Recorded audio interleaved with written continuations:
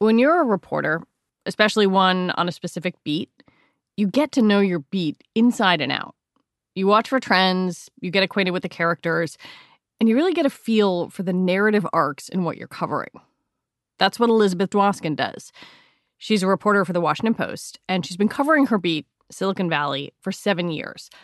And when she talks about it, you can hear her brain almost write chapters, past, present, and future.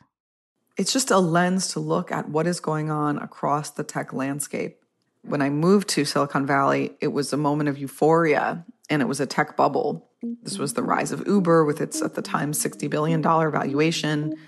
And then, that euphoria started to crash right around the 2016 election, and I covered that narrative. Elizabeth was reporting as tech's glossy narrative lost a little sheen. Facebook had the Cambridge Analytica scandal and several other ones over privacy. This was a major breach of trust, and I'm really sorry that this happened. Both Amazon and Google had protests and walkouts. Justice! And those same companies that once provoked wonder were often seen as villains. Then governments started pushing back. The Department of Justice opened an antitrust review of the leading tech companies. Strict data privacy laws were passed in Europe and in California. This comes amid an increasing global pushback against the big tech companies. Late last summer, with all of this happening, Elizabeth left her beat to go on maternity leave. She knew that when she came back, there was still going to be a lot to cover. So when I was leaving, I thought really the biggest story on my beat in the year ahead is going to be the attempt at disassembling the power of big tech and the reckoning with the power of big tech, which has been going on for a number of years. But the complaints, around Facebook's content moderation, around Apple slowing down phones and pushing other companies out of the App Store, around Google potentially abusing its power in search and going into other markets, about Amazon increasingly diversifying its business into more and more tentacles of American life. And I just thought, this is going to be the story. Fast forward to March, when Elizabeth's leave ended, and, the world and big tech's place in it were completely different. All of a sudden, all these people are doing dance parties on Instagram, and my parents are telling me that they ordered Amazon grocery delivery for the first time. You're just seeing what seems to be a change in habits, and just seeing the kind of reliance on these tools as the world went into lockdown. That is the reversal of fortune for where things were a year ago before I went and had my baby. It's a whole different chapter in the arc of this story that I've been following for all these years. This new chapter, even with everything else going on around us, and despite public criticism of how these companies treat their workers, is something Elizabeth wrote about, calling it a once-in-a-lifetime opportunity for big tech. Today on the show, she's going to help us understand how big tech is amassing power and profit in the middle of this pandemic, and how that could reshape our economy and the way we live. I'm Lizzie O'Leary, and you're listening to What Next TBD, a show about technology, power, and how the future will be determined. Stay with us.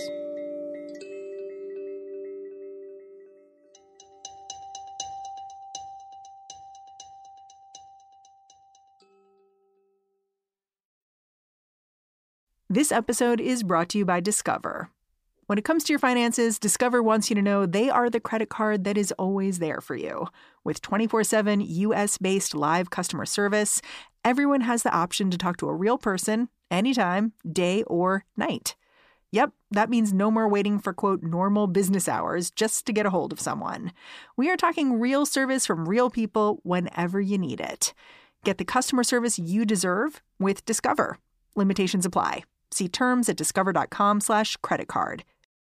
For the ones who work hard to ensure their crew can always go the extra mile, and the ones who get in early so everyone can go home on time, there's Grainger, offering professional-grade supplies backed by product experts so you can quickly and easily find what you need. Plus, you can count on access to a committed team ready to go the extra mile for you. Call, click Grainger.com, or just stop by. Grainger, for the ones who get it done.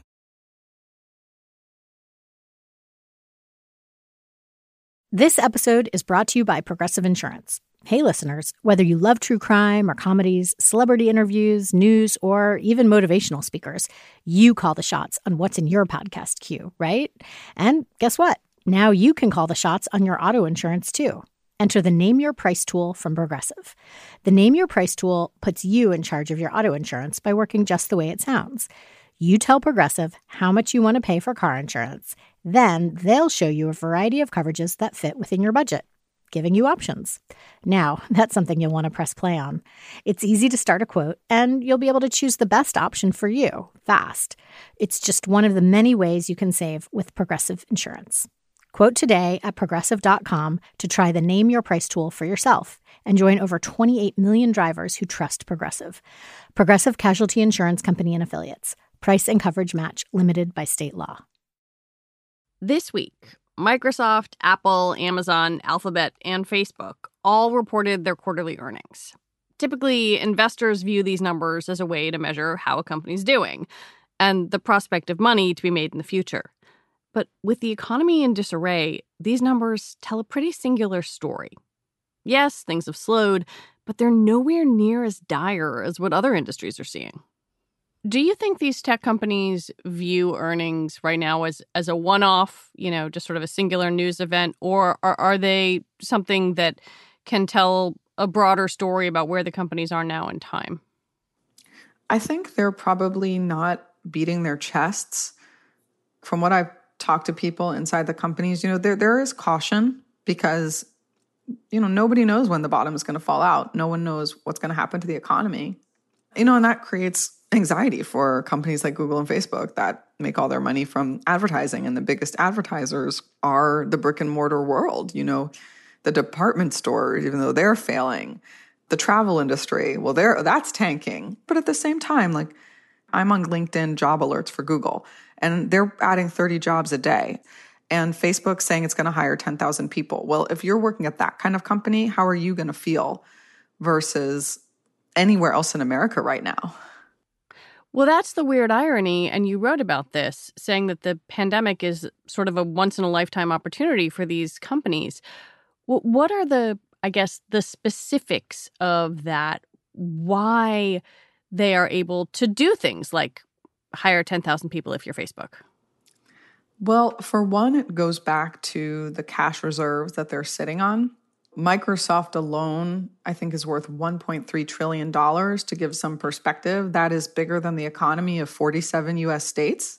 These companies have just amassed the level at which they've profited since the Great Recession is just, it's really profound. Amazon could buy all boutique retailers in the U.S. right now if they wanted to. So they're sitting on all this cash. So they have a fallback. Look at Boeing. It's a major U.S. company. They're cutting tens of thousands of jobs. That says that tech, in a way, is in a class by itself. When you look at other major American companies and how they're faring, it's not just the mom and pop businesses that are laying off people. It's major American companies that don't have the cash runway to withstand a crisis. These enormous cash reserves, held by just a few big tech companies, are the result of years of growth.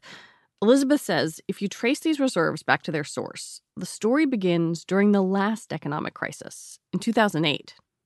During the Great Recession, the whole economy, the whole market took its licks. But what happened afterwards is very interesting because the Great Recession also coincided with the advent of the smartphone. So just remember, smartphones come about. People start using their phones for everything. 2009, people start developing apps. A few years later, people are using apps for this and that, but no one's really shopping on their phones. And this is a big question around, will people buy things on their smartphone? Well, that is something that Facebook and Google figured out to great effect. And once they solved that question, you really see their revenues just start to completely accelerate and kind of just catapult ahead of the rest of the digital advertising industry. The tech platforms become the hubs for all of our reading habits and material, and also on the back end, all of the measurement and delivery of ads. And so people woke up to that. I want to say 2015, 2016, and all of a sudden you have these tech giants and everyone else is failing. And the recession that's going to come because of COVID is going to accelerate that. So it's a lot of the same industries when we think about, who was decimated during the Great Recession: brick and mortar retail, hospitality, media, that are laying people off right now. And tech is really taking over a lot of those spaces, and certainly did back then. Do you think these industries can weather this, or is this just a truly transformational moment? Oh, I think it's a truly transformational moment. I think I have to paraphrase Professor Scott Galloway of NYU, who is so astute on all these topics. And he said, it's a tale of two Americas right now. So it's big tech and it's everyone else.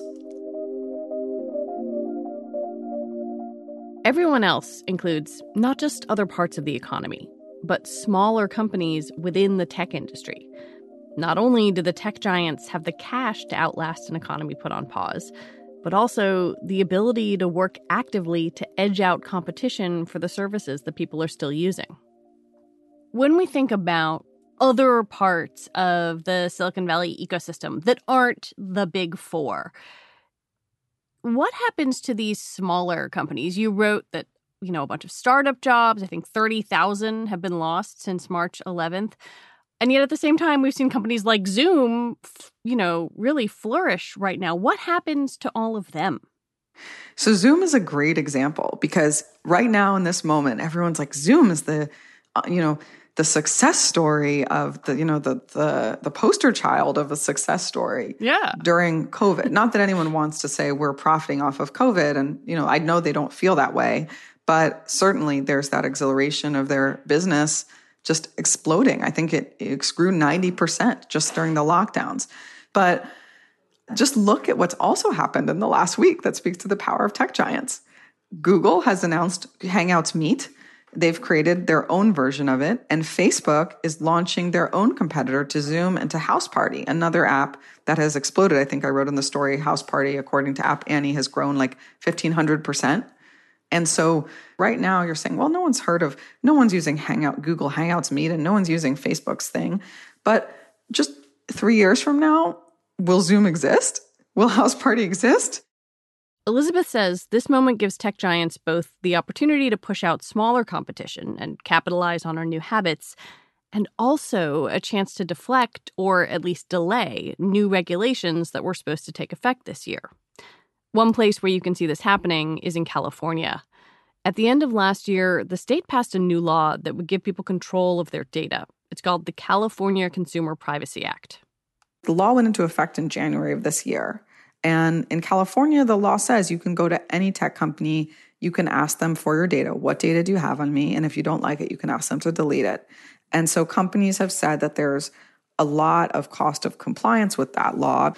And so for a while, they've been asking for a delay in the enforcement of the law, because if you don't follow the law, it comes with big penalties. And you see the lobbying groups already for tech saying, there's no way that we can comply with this on time. The enforcement goes into effect in July. There's no way we can make it by July. We need an extension, and really kind of making that argument. And at the same time, increasingly on the other end, becoming effectively essential services for governments. Essential because governments are now relying on that same data to track the disease. I used the example in the story of Gavin Newsom's press conferences, and he's holding up modeling for the charting the course of the disease.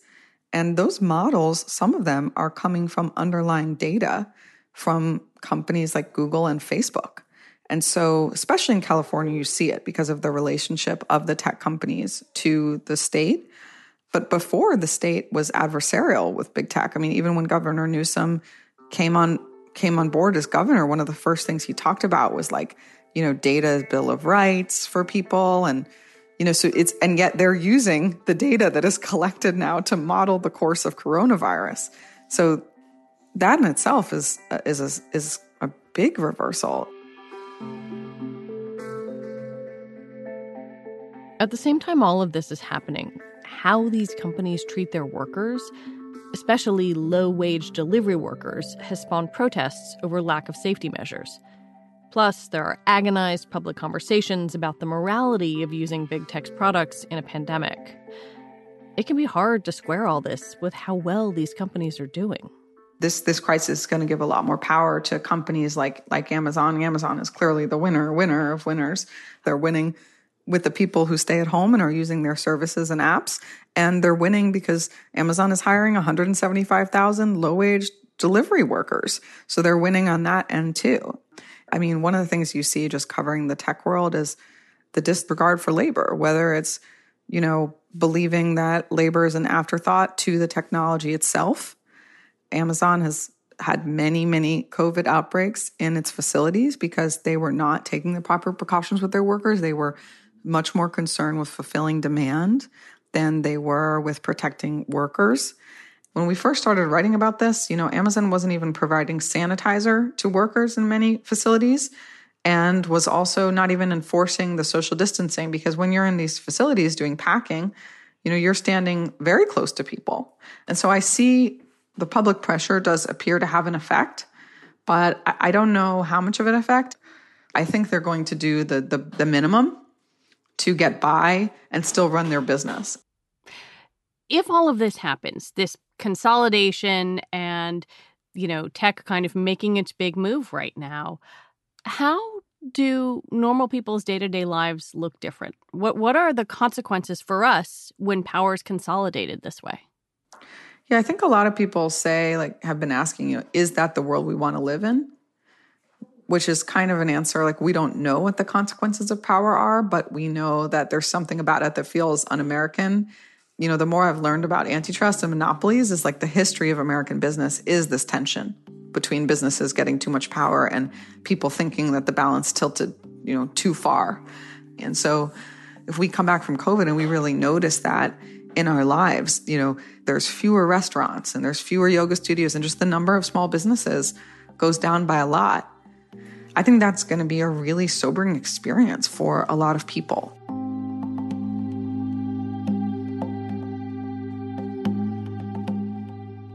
Elizabeth Dwoskin, thank you very much. Thanks so much for having me. Elizabeth Dwoskin is a Silicon Valley correspondent for The Washington Post, and The Washington Post is owned by Jeff Bezos. That's all for today. What Next TBD is produced by Ethan Brooks and hosted by me, Lizzie O'Leary. And it's part of the larger What Next family. TBD is also part of Future Tense, a partnership of Slate, Arizona State University, and New America. And speaking of Future Tense, I want to let you know about a great series of online events they're hosting right now called Social Distancing Socials. Every Tuesday and Thursday at 4 Eastern, they're hosting a fun, smart, challenging conversation on the most pressing tech and science issues of the day. In fact, I'm going to do one on May 7th. I'll be talking to FEC Commissioner Ellen Weintraub about the movie The Social Network and how Facebook has evolved to be at the center of so much of our political world. So I hope you'll join us. If you want more information on these socials, just go to slate.com/live. Mary will be back on Monday. Thanks for listening. Talk to you next week.